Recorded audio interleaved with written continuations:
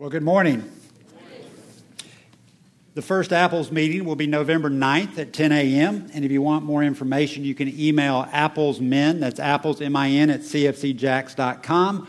Or if you want information, there'll be representatives of the Apples ministry at our Connect gazebo in the courtyard, which Matthew relocated for us. So it is right out there next to the Impact gazebo.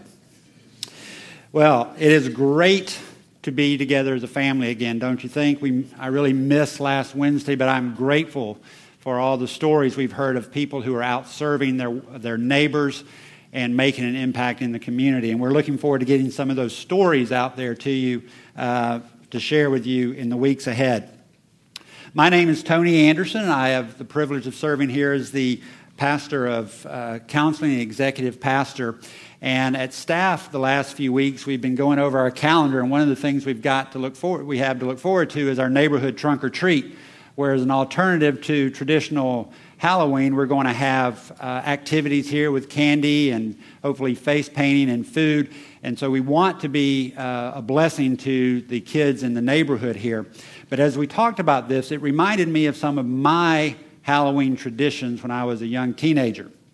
Now, when I was a young teenager, we used to like to go to haunted houses. Now, not some of the morbid things they have now, but things like the JCs or the Kiwanis would do fundraisers, and they'd have these haunted houses. And we were still young teenagers, so we usually had to get moms or dad to drive us.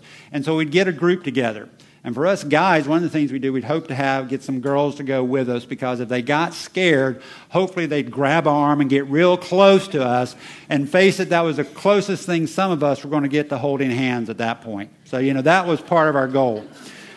But what we would do, if you remember this, is you would go, they basically have different rooms in different settings, and you'd walk through, and it'd be something cheesy like a Frankenstein or someone wrapped in a mummy, and they'd try to jump out and scare you. And so you would work from room to room. And if you were a veteran of this, you knew what to expect, so to speak. So if you went into a room and you saw a coffin, you knew someone's going to jump out of the coffin. So you would hug the wall opposite, the coffin, trying to get by, when all of a sudden, there'd be a hand from behind scaring you. And when that happened, you jump forward toward the coffin, and sure enough, the coffin would spring forward.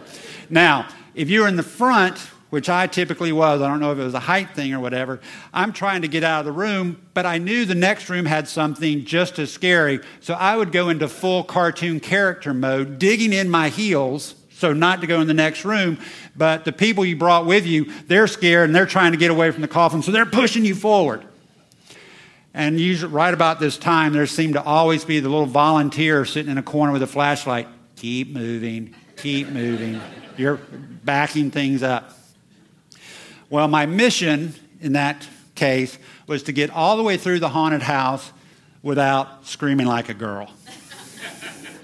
And for the most part, I did. And there's no cell phones or social media, so you don't know any different, okay?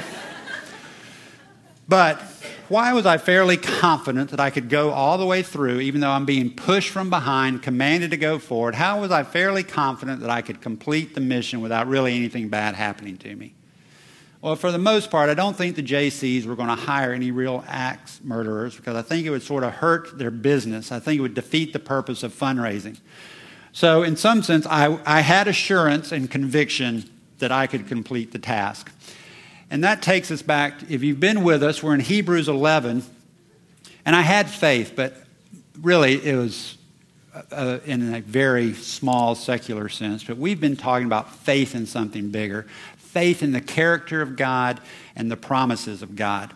And we've defined faith as the assurance of things hoped for, the conviction of things not seen. It is a conviction. And when we have a conviction, we act differently. And we've been seeing testimonies of people who had faith and acted on that conviction. We've discovered that really to grow in faith is to have faith more frequently. It is present more. I love the example, with a mustard seed, there's so much we can do, but there's never a time where, I need a mustard seed for that, but I need a watermelon seed size faith for that. It's not that. It's our faith is present more. And as we know God and know his character and promises more, it is the hope that faith becomes present. The attendance is increased. Faith is never a blind step. It's never, I hope so. There is a conviction, and that conviction leads to obedience. We have another example in our text today in Hebrews 11:29. If you have your Bibles, go ahead and open there. In Hebrews 11:29, the writer says, by faith they passed through the Red Sea as though they were passing through dry land, and the Egyptians, when they attempted it, were drowned. Notice a distinction between this passage and the passages we've had before on faith. This week, it's not an individual, it's a they. It's a they. It's the Israelites exercising their faith. And when a group exercises faith, obviously individuals have to exercise faith, and it impacts how the group acts by faith as well. So the historical narrative of this account is found in Exodus 14, if you want to mark your place and flip back there. But I want to tell a little backstory, just so we know what's going on. The Israelites, also referred to as the Hebrews, had been in slavery in Egypt for over 400 years. And God had seen their affliction and said, I will deliver you. I will take you up to a spacious land flowing with milk and honey. And he did this through a series of plagues that he brought on Pharaoh and Egypt, culminating in the Passover plague, which Doug taught 2 weeks ago. But before the 10th plague, he told the Israelites, go to the Egyptians and ask them to basically give you a whole bunch of gold and silver.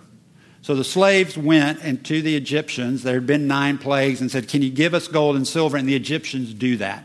So they are well funded for the Exodus. At this point, the last plague comes, which Doug taught 2 weeks ago.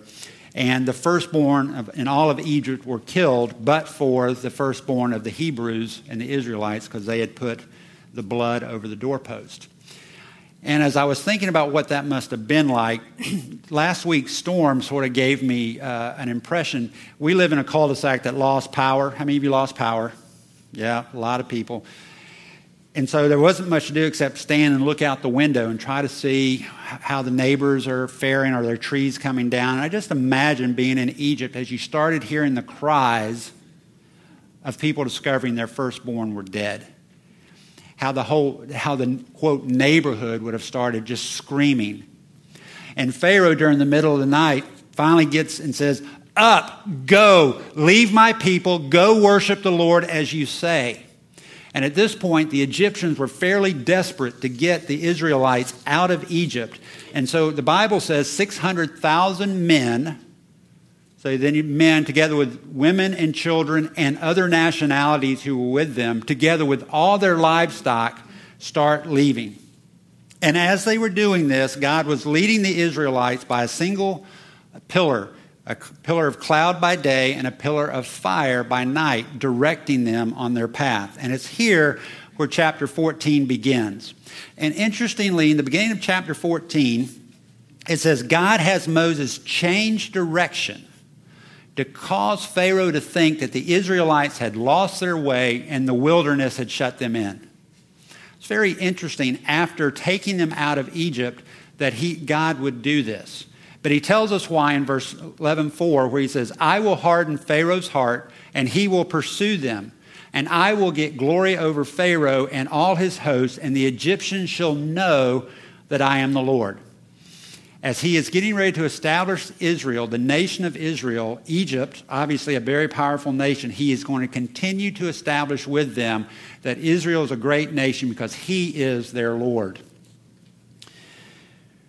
And sure enough, it says Pharaoh changes his mind. It's like, what have I done? I've let our workforce go. Now who's going to make the bricks? It's going to be on us. So what he does is he sends a special unit of chariots, 600 it says, 600 special infantry unit of chariots, and all the other chariots after the Egyptians. They're pursuing them, and it says, sure enough, they catch them at the Red Sea, where they are encamped. Now, when the people see this thundering herd coming after them, they immediately cry out to God. Seems reasonable, right? But unfortunately, the Bible says almost immediately after that, they turn and complain to Moses. The Bible says they go, what? There wasn't enough graves in Egypt? You have to bring us here to die? And they said, what have you done? I just sort of get this picture. Here's a Hebrew with livestock loaded with gold and silver out of Egypt free going, what have you done? That, for one thing. And then it says, you know what? This is just like we said back in Egypt. It is better that if we serve the Egyptians there than die here. Better a slave there than to die a free man here. Aren't you glad we don't ever do anything like that? But then Moses tells the people, do not fear. Stand by and see the salvation of the Lord, which he will accomplish for you today. For the Egyptians who you have seen today, you will never see them forever. The Lord will fight for you while you keep silent. Then the Bible records what God, the words, attributes words to God. He says, why are you crying out to me? Tell the sons of Israel to go forward. He's saying, move. Stop crying out to me and move. Then God tells Moses what he's going to do. He says, as for you, lift up your staff, stretch out your hand over the sea and divide it. And the sons of Israel shall go through the midst of the sea on dry land. Keep going, 2 more. So that's the plan. And after he tells them that, it says that the pillar that God has been leading them with goes from the front to the back, and that night stands as a rear guard. So the Egyptians come no closer that night. The next morning, God uses a strong east wind. Psalm 74:13 says that the Lord divided the sea by his strength. I think many of us have a better idea of the power of water than we did a week ago, right? And to think that God separated the sea by his strength. And so the Israelites were able to go through the Red Sea with a wall of water on the left and a wall of water on the right. Now, when I was growing up and I heard this story in Sunday school, there was always little flannel graphs, little pictures, and the way they depicted it is you would see Moses with a staff. They probably had enough room in the picture for about 5 or 6 of the Israelites. You saw some water in a little wave shape, but you were always able to see this side and the other side. So, it wasn't until I really studied this again that I was amazed. But no one was really quite sure where the crossing was, but most historians believe that the distance was at least 10 miles. Now, it takes a man 2,000 steps to walk a mile. So not only did the Israelites walk by faith or steps of faith, they took 20,000 steps of faith. And I also want you to think of 2 million people. If you think about it, if you've ever been in a stadium, Everbank Field, if you think about that, if Everbank was ever full, sold out, and then everybody, that's not a joke, no, sold out and everyone stayed till the end and left at the same time. Have you ever been on stadium concourses when you're trying to leave at the same time? Now imagine 30 of those. That's how many people were leaving along with their livestock going through the Red Sea at the time. And sure enough, God did harden the hearts of the Egyptians. Now, as I was studying this, it's like, why did God harden the hearts of the Egyptians to pursue them? Well, it sort of occurred to me, if I had been aware of 10 plagues and what God had done, and I saw the Red Sea parted and know those were God's people, I'm not going in there. But he hardened their hearts so that they would pursue. And they did. They pursued the Israelites on dry land. And sure enough, as that happened, the Bible says God caused confusion and the chariots began to swerve. And at that point, the Egyptians became very aware of what was going on. And they cried out, "Let us flee, for the Lord is fighting against us." At this point, God told Moses, "Stretch out your hand again and have the waters come back," which he did. And the Egyptians were drowned. The Israelites saw the Egyptians on the shore dead.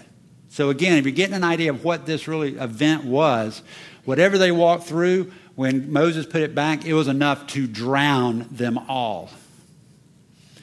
And it said at that point, the Israelites feared the Lord and believed God and Moses. I think that last statement is important. We'll talk about that in a minute. So as God commanded the Israelites, they went forward in faith. They walked. They took steps. And I think like the Israelites, we can walk if we take the same steps they did. And so I think what we learned today is by faith, we step forward. By faith, we step forward. When you are in distress, should you pray? Yes. One more time. When you're in distress, should you pray? Yes, absolutely. It's a good thing. Even if God doesn't answer your prayer exactly like you ask, it does show your dependency on the Lord. During this storm, when you were praying, were you praying, Dear Mayor Curry, Dear Governor Scott? No. They were men. You were praying to the Lord because you acknowledged His supremacy and His power. Prayer also helps us not make rash decisions. If we're truly in prayer and trying to align our hearts with God, it helps us from not making rash decisions. But there comes a time when we have to do more than pray. We must move and go forward. That's why in verse 15, God says, why are they crying out to me? Tell them to move forward. So here's a statement that you might not see in church that often. There comes a time when prayer alone is sinful. There comes a time when prayer alone is sinful. When you have received God's instruction and you've received His power, we have a duty to act if we're going to be obedient. We have a duty to act if we're going to be obedient. Now, let me illustrate this. Do y'all have circumstances? Yes, we all have circumstances. Right now, one of your circumstances, and you're meeting together with about 250 of your brothers and sisters in Christ listening to a fill-in. Okay? That's one of your circumstances. But you also have circumstances with your children, with your spouse, with coworkers, with your neighbors. We all have circumstances. And in all those circumstances, the Bible makes clear that there are certain circles of responsibility.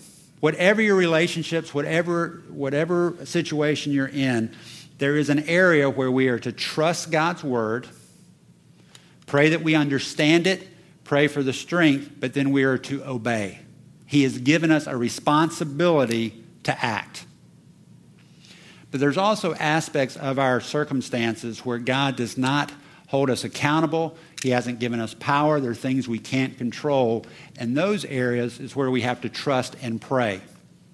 An example, parenting. Okay? One many of us can relate to. As a parent, has God given us instructions on what we should do? Absolutely. Don't provoke them to anger. Raise them in the discipline and instruction of the Lord. That is what we are to do.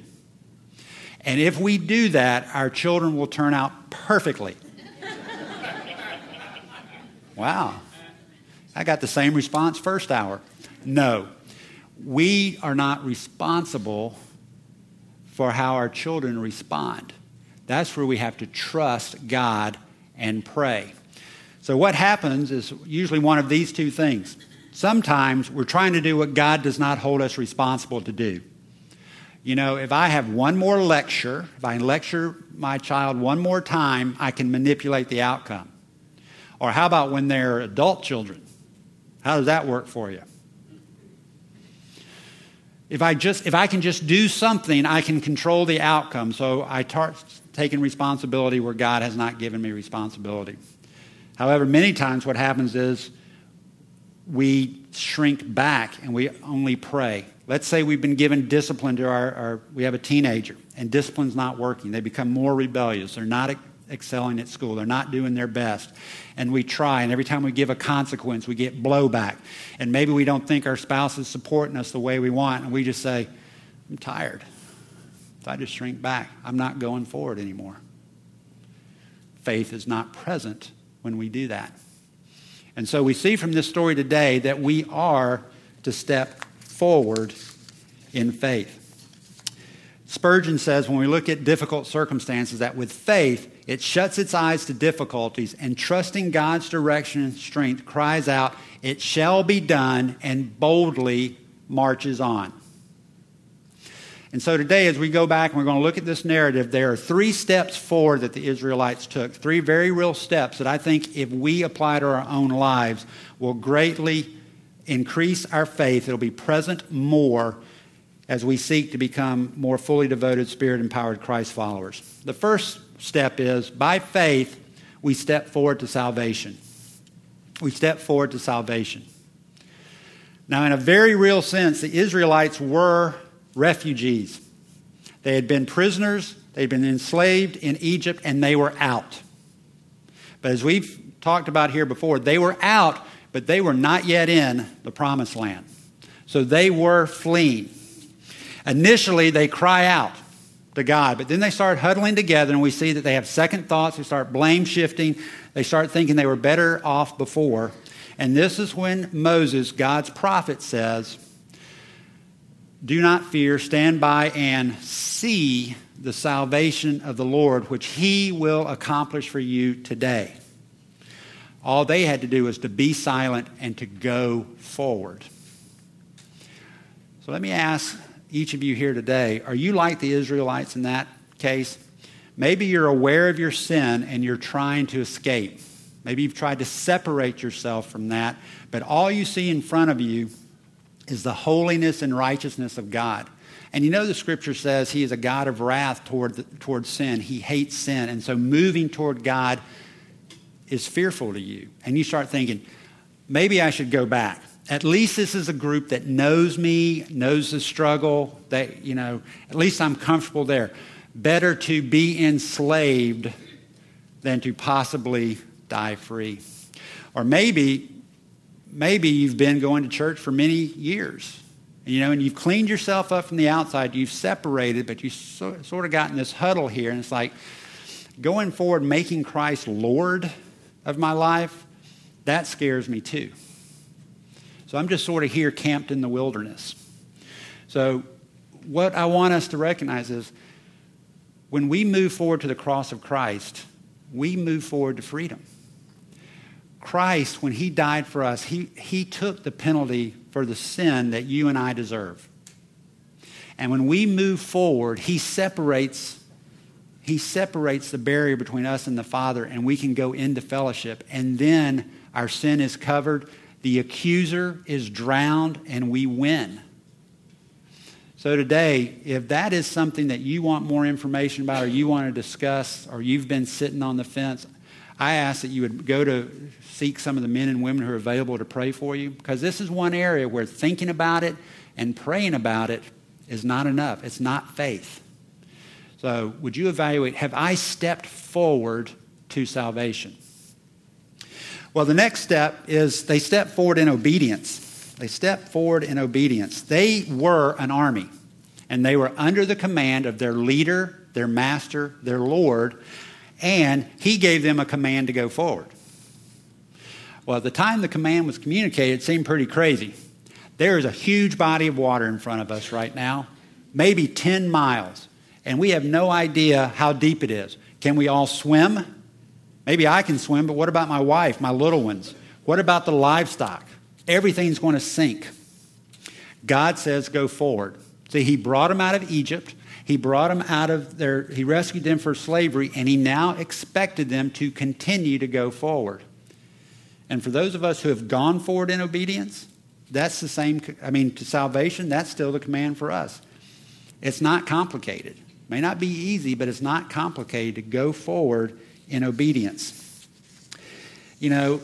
For those, I know we have many who've served in the military, and so they can understand this, and I think even those of us who haven't can understand what type of soldier would you have if when given a command they were allowed to say, that's too hard, I'm not going to do that. That's too risky. Nope, that's unknown. I am not going to do that. That would not be much of an army. It makes me grateful for the martyrs who, out of obedience to Christ and to the Father, have been willing to die or to rot in prison because they've walked forward in obedience. And then all we have to do is look at Christ, right? I mean, he walked forward in obedience when he went to the cross. If there was any other way, he asked the Father to take the cup for him. But in obedience, he sweated blood in his agony, and he went to the cross dying for us. So for some of us, we know what the Bible says, and it's not time to pray anymore. In the counseling room, many times I'll open the scriptures with someone, and I'm not talking about a gray area or how you might apply it. I'm talking about it's clear, black and white, what someone needs to do to repent. And they'll go, well, I need to pray about that more. I said, what answer are you expecting?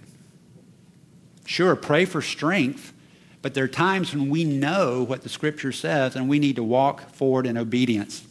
I want us to look at 3 particular circumstances or situations that will help us do this. First of all, we need to walk forward toward Christ's likeness. If you're a Christ follower, we are commanded to become more like Jesus, right? And the good news is God is working with us for the same purpose. It says in Romans 8:28 and 29 that he is working all things, there's all things, to conform us to the image of his Son. That's his plan and his purpose. But let me ask you, CFC, and I include me in this as well, is becoming more like Jesus even on your radar? You know, we used to have the WWJD bracelets, but when's the last time you thought, you know what, how can I become more like Jesus? We're here on October 16th, 2016. If you ask someone close to you, a spouse, sibling, someone who cared for you, hey, am I more like Jesus than I was on July 4th? Would they be able to identify? Oh, yeah, by. Would they be able to tell you? Or how about October 16th, 2015? Could they say, oh, I have seen this much growth in you in the past year? You know, it's challenging. I think how many times, that I ought to think about that every day. I don't. I should. Have you invited other people in your life to say, look, I want you, tell me, how can I become more like Jesus? Are you humble enough and gracious enough to do that so that someone would be willing to do it twice? They may do it once, but what reaction, feedback do they get the first time they share something with you? I tell you, it's hard for me, particularly if Gil came up to me and he said, Tony, I think here's an area of growth, and he shares something I already know, that really is actually easier for me because I go, yeah, I know, I need to grow. But if my wife brings something up that I've been blind to, I can tell you my response frequently is, what are you talking about? Defensive, but even if she may be mistaken around what led her to that, God brought it up for me to evaluate either what's in my heart or how I communicate to others. So I would encourage you, do you have people who will speak into your life? Another thing, and it's interesting, I was thinking about this, and this past week I heard a presentation that Michelle McKee did in our counseling ministry, and she was talking about prayers of confession. How often do you actually do your prayers include your confession of your sins? Yesterday? Friday? Thursday? Wednesday? Now, would you agree you sinned on Saturday, Friday, Thursday, Wednesday? Right? Did you confess those sins? And if you did, was it, oh, Lord, please forgive me my sins. I'm humble enough to say, yeah, I got a bunch of them. Or was it, Lord, forgive me for those unkind words I spoke to my spouse. Forgive me for the laziness at work where I know I could have been more productive those 2 hours. If we're going to really become more like Christ, we need to increase and daily confess our sins. Another area is, are we going to step forward in obedience when it may cost me financially? It is very real that identifying with Christ can hurt your income if you were at work or in the public area. Here, going forward in obedience could have cost them financially as far as they could tell. Now, I've been on staff here for about 4 years, but before that, I worked at one of the larger law firms in town, and I can think of 3 specific cases where there was opportunities for our firm to pursue some significant work where I and a few other Christians in the firm said, this work is not honoring to the Lord. And so we went to the powers that be and objected to us pursuing that line of work, and at least in 2 of those cases, the firm elected not to pursue it. That cost us financially as a firm, and it probably cost some of us personally because of how compensation is established. But we have to remember that we are faithful to work. We're faithful to the work, not the salary. And so we have to be mindful of that as well. And I don't say that to pat myself on the back, because I did it the first time, and it was no easier the second time to make a stand.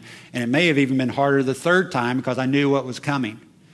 But we want to make sure that faith is present. And also when it may cost me relationally. Sharing the gospel can lead to us being rejected. Our students understand this, right? We can be outcast, not invited to join in any reindeer games, you know. It can cost us. And we're also called, when we're called to be connected to one another, the scripture says we are to lovingly admonish one another. This is the flip side of what I said before. Are we courageous enough to, in love, go to a brother and sister and say, you know, from what I see, it seems like there may be a sin issue. Can we talk about that? And humbly say, maybe you struggle with the same thing.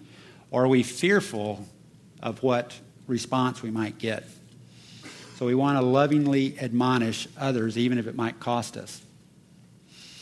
I also know from experience that we have many here who are married to unbelievers, or they're married to people who profess Christ, but as it says in 1 Peter, they are living in disobedience to the word. And so being obedient to God and loving such a spouse the way the Bible calls us to can be costly.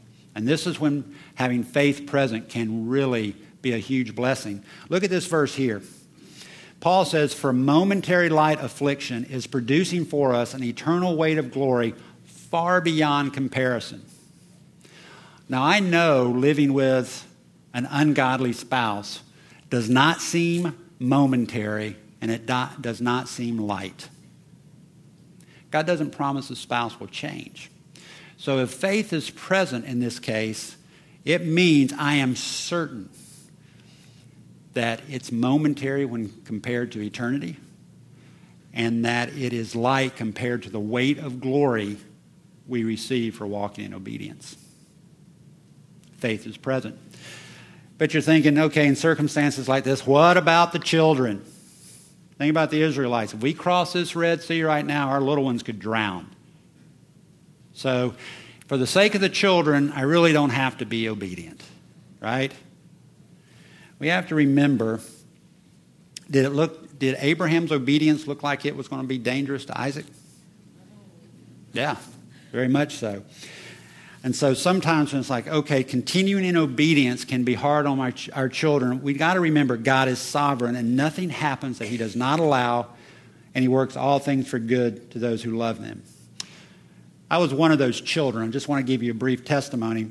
From I was aware about 10 years old, my father suffered from what the world called depression. And so he'd sleep for days, and then he'd be gone out of the house for days. When he was at home, there would be fits of rage, and he'd throw things. He couldn't hold a job, so he created a lot of financial stress for the family, difficulties. He abused prescription drugs and later non-prescription drugs. He was jailed for forging prescriptions, things of that nature. And in fact, it finally resulted in him committing suicide when I was 19 years old as a sophomore in college. Now, I can tell you my mother persevered in that marriage for at least 7 or 8 years until it was clear she had biblical grounds for divorce. And as her son, I never resented it. Not then and not now, because I saw an example of perseverance. And it led to a conviction, I don't want to be a husband and father like that. And it gave me a heart to help other families as well. So God works all things, and he is watching over his loved ones. That was a lot easier to tell you than first hour when my mom was sitting on the front row. So we need to step forward in obedience. Finally, we need to step forward on mission. We need to remember the Israelites were on a mission from God, right? Back in Exodus 3, at the burning bush, he had said, I'm going to take you to a land of milk and honey, and you are going to conquer the Canaanites, the Hivites, the Jebusites, and the Hittites. Then a difficulty pops up, the Red Sea. I'm speaking with my sarcastic font now. That's a big impediment to the mission. But they walked forward as a group on mission. So individually they did, and as a group they did to go forward. At CFC, we are on a mission, right? Y'all know what our mission statement is? You hear it every week. What's our mission statement? Okay, with me. To grow fully devoted, Spirit-empowered Christ followers. Is that your mission? If we're going to go forward as a body, that has to be your mission as well. And it was for the Israelites also. Now, if you look at CFC history, we've probably had lots of Red Sea moments, but I want to share one with you right now. How many of you have started attending CFC after the summer of 2007? Raise your hand.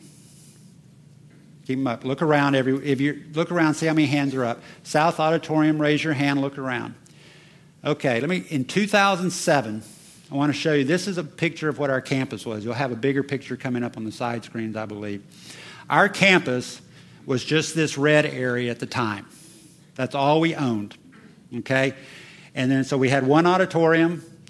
Junior high met in D8, right down the hall. Senior high met over there. We didn't have any of this surface parking at all.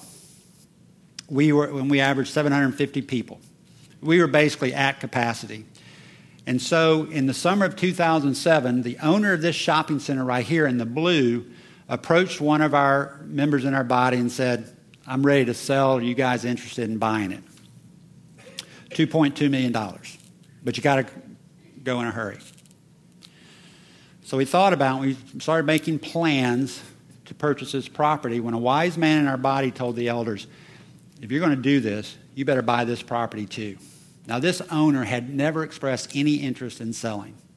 But we sent one of our members, and sure enough, he said, sure, I'll sell for my price. And so between the purchase prices and the closing cost, we had a number. We didn't have it yet. When the elders called, I wasn't an elder yet, called the body together and said, we have this opportunity. We're not going to tell you a number. Just go home and pray what God would put on your heart as an individual to give. In 40 days, we had cash and pledges of $3.8 million to buy that property. That was a Red Sea moment for us. Today, this is what our campus looks like. I just want you to think of God's provision here. Obviously now this is all cleared. You know, we have surface parking. But right here, this building right here at the end, when we bought this property, a cult was a tenant, and it was a training center for a cult. Today, we have over 180 to 200 distinct junior high kids who come through that building to be trained in God's Word and to serve others. Yeah. Right here was an adult sex shop. Today, that area is being used to teach our community parenting, marriage, financing, and we have a Christian homeschool group that meets there on a regular basis. That was Redeeming the Land. Because our junior high and senior high can meet here, we now have places for 2 auditoriums so we can meet like this as well. Our average attendance now is about 1150. There was room for us to grow. That's about a 48% increase in our Sunday attendance in the last 9 years. That was really a Red Sea moment. And we believe, based on God's Word, that we also are on a mission. And so individually, if you're joining us on this mission, you should be connected. If you do not have close relationships with someone in this body, would you take a next step to get connected in a family group or a discipleship group? Then we believe you should be equipped to help others. Where when someone comes to you, you go, oh, that's over my head. Let me just point you to someone else. Our counseling discipleship training is available for registration now, but we have a lot of other adult equipping classes where you can be equipped for the purpose of making an impact. is pretty impressive here, don't you think? This is God's work. The trees are gone. Did you know for the longest time, this was a shopping center, we had trees here. How many people knew we were a church? Right? Or maybe they thought we were that little cult in the woods. Who? They didn't know. We're trying to be visible because, look at this. What do we see here? That's our community. Most of us, I guess, drive more than 2 miles to get here on Sunday. But we want to reach these people here. So, what I'm asking as well is that elders make plans on what to do with our campuses. You give input, but like the Israelites, you trust your leaders, knowing that we will never compromise on the truth. We will be willing to make changes at times to reach a different demographic or people that maybe don't look like us, but we hope you'll join us on that mission as well. And if you're new or visiting, I hope you'll check us out and find out more about us and our mission. We'd love to share that with you as well. So, in closing, where do you by faith need to step forward today? Where do you need to stop just praying and move? Let me close this in prayer. Father, you are a good, good Father, and you have provided for us, Lord. You are trustworthy, and so we ask as a body that we would step forward by faith into salvation and obedience or on our mission, Lord. We trust you with the outcome, Lord, and we are just grateful for how you have loved this body, how you protected the body last week as well, and we just look forward to seeing what you will do when we walk by faith. It's in Christ's name we pray. Amen. Again, if you need someone to pray with you, if you want to go to our conference room, if you're in the north, it's right out the back door, or to your right as you're leaving the south. And our Connect gazebo is in a new location, you'll notice, right next to the Impact gazebo. God bless.